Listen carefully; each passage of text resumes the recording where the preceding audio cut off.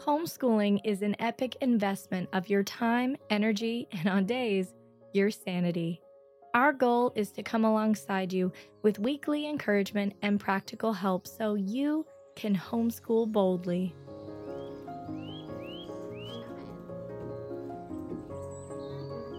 Hi, friends. I'm Connie Albers. You're listening to Homeschool Boldly, brought to you by Homeschooling Today magazine. It's that time of year where people often focus on love, Valentine's Day, the giving and receiving of expressions of love, affection, gifts, flowers. But what if we started thinking about how to show love to our kids in a way that they feel loved or in a way that they feel special? So today, I want to talk to you about different ways that your children might enjoy expressions of your love and care this Valentine's Day. So let's first talk about the cornerstone for a child, that nurturing acceptance, that safe feeling that helps with their emotional development. It forms the basis of their sense of security, self worth, emotional well being. And it's just like you and me. We have a unique way of expressing our love, appreciation, gratefulness for others. Our children possess that same ability to show love to others. It may not look exactly like the way we do, but trust me, our kids do give us signs into how we can love them better. And I say this because oftentimes, as a parent, our kids don't always know how to receive love. They don't know how to show love. Sometimes they're awkward and sometimes they give you these wonderful gifts and it may fall kind of flat with you. You think, oh, thank you so much. But what if I told you we get to model for our children how to show love and how to receive love, even if it is not exactly the way we love to be loved or we love to express love? So, what do I mean by that? I want to specifically talk about the 5 love languages. And I use this in the context because it's very good visualization for us as parents to know how to love our kids and also to help them understand why they do the things that we do. I write about it in Parenting Beyond the Rules because identifying and being able to express and articulate those things in our kids and helping them learn is really key because every day that the sunset closes on and every sunrise is a new opportunity to learn more about our children and help them feel loved. And when they do that, that safety and that connectedness is also more evident. Some of your children are really going to love affirmation. They're going to want to hear, oh, I saw how you were being so kind. They're going to need you to affirm, it's okay. I'm right here with you. Don't worry. We can clean it up. Affirmation isn't just good job or you can do it. Affirmation is catching them in those acts and then acknowledging, I saw you and how thoughtful you were with your brother or sister today. Affirmation and kids that really need that, it's not an option for you. You can identify if your children have this often because that's what they do with others. They'll tell you, Mom, that was really good. You did a great job. Dinner was wonderful. Or, Dad, I love it when you play with me. Kids that need affirmation often express affirmation to others. That's your first clue that they might need it if you see them lavishly throwing out words of affirmation to others. It builds your child's self-esteem and their emotional security. Just simple affirmations of, I'm proud of you or you are so brave, those are fine.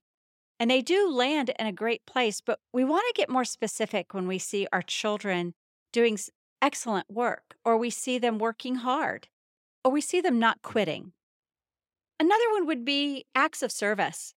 Those are the kids that are constantly looking for ways they can help, meaning if they see the toys scattered around, they'll just clean them up. Or if they see the baby's fussing, they'll go over and try to talk to the baby. Or They'll come over and help you set the table, or they'll help you wherever they see there is a need because they get great joy out of acts of service. And that's something for us to know because when we engage of activities that cater to other people's needs and preferences, it brings a sense of joy and satisfaction. One of the ways we can demonstrate if we have a child who has acts of service is by serving them their favorite meal. It's by helping them with their homework without them having to ask because we sense they need help. It's participating in some of their favorite pastimes, whether it's going for a walk or riding the bike or throwing frisbee. These acts not only convey love, but they instill a sense of reliability and support. They reinforce that notion that we are valuable members of the family. So if you have a child who speaks the language of acts of service, that is a clue for you to do special things for them that serve them. The third would be physical touch. Now, let's make sure we define this in context. Physical touch is a powerful conduit for showing love and affection, particularly if your children whose primary love language revolves around that, like a hug, maybe sitting on the couch and cuddling next to each other when you're watching one of their favorite movies or you're reading a book, they'll climb into your lap. Or they'll want you to just spend extra time with them at night when you're putting them to bed. And what I mean by that is they may want you to scratch their head or just hold their hand. That brings them a sense of reassurance that you're there. It conveys this sense of warmth. Establishing that connection of just putting your hand on their shoulder, maybe touching their arm, or even for some of it's like brushing your child's hair and putting it in a ponytail or helping them with their shoes. Little things that they're regular displays of that affection, and it gives a sense of connection and nurturing their emotional well being. So, there are many times your children will come up and for no reason at all give you a hug, or they'll come up and they'll just sit in your lap, or they'll sit really close to you. That is an indicator that that child might have more of a need for you to have that physical connection with them of, like I said, putting your arm around them, giving them a hug, giving them a kiss on the cheek. And the fourth would be quality time.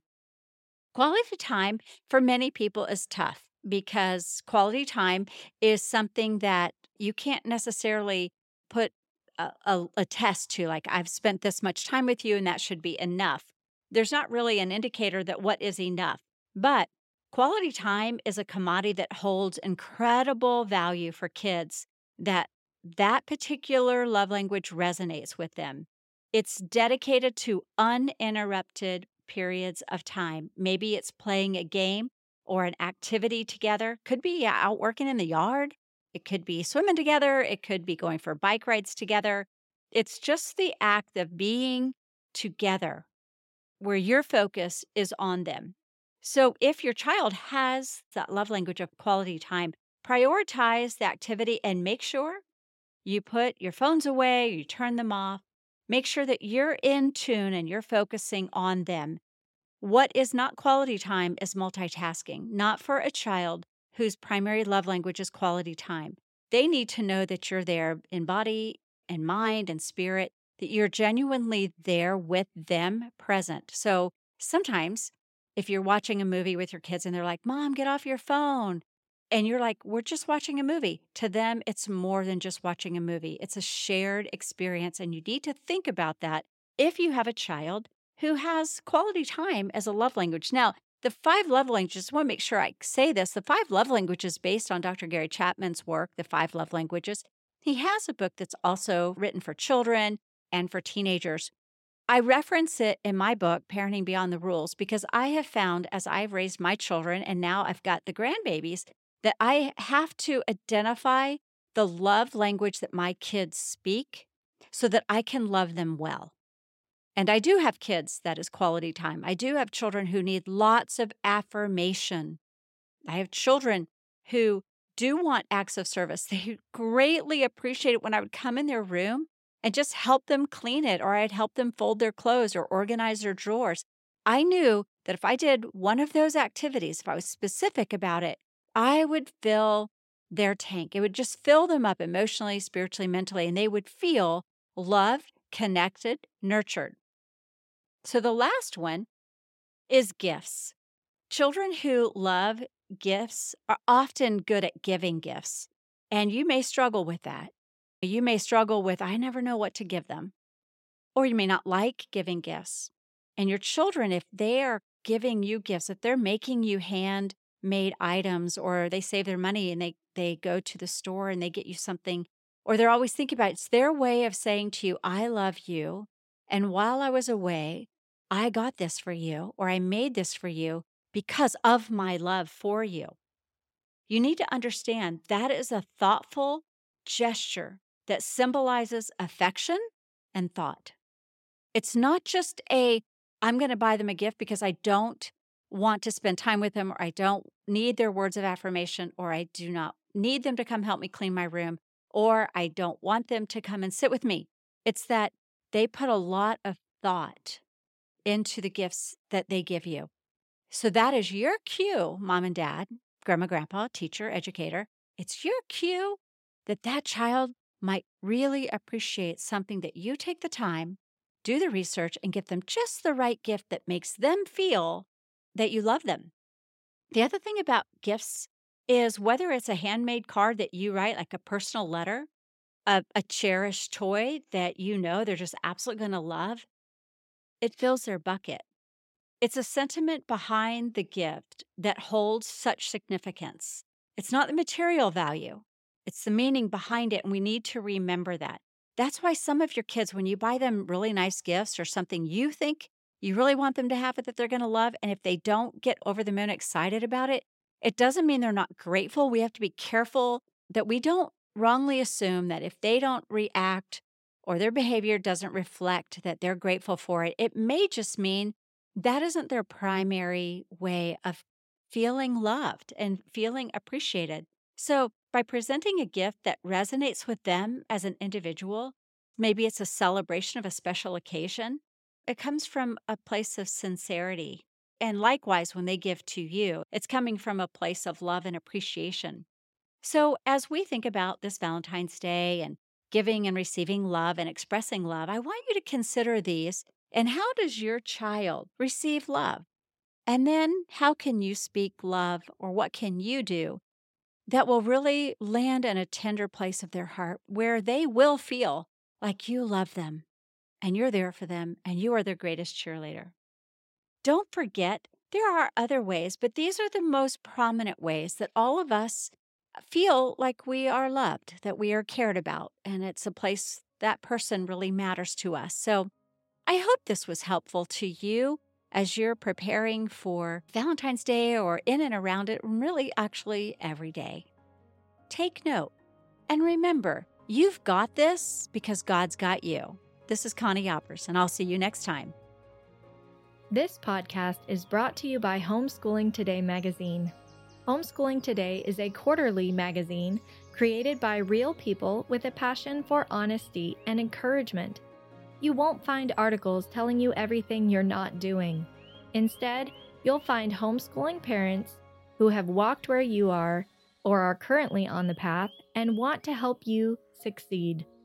We want to invite you to subscribe today and join the growing movement of parents who are setting aside comparisons, taking control of their children's education, choosing courage over fear, letting God lead, and homeschooling boldly. Visit homeschoolingtoday.com to learn more.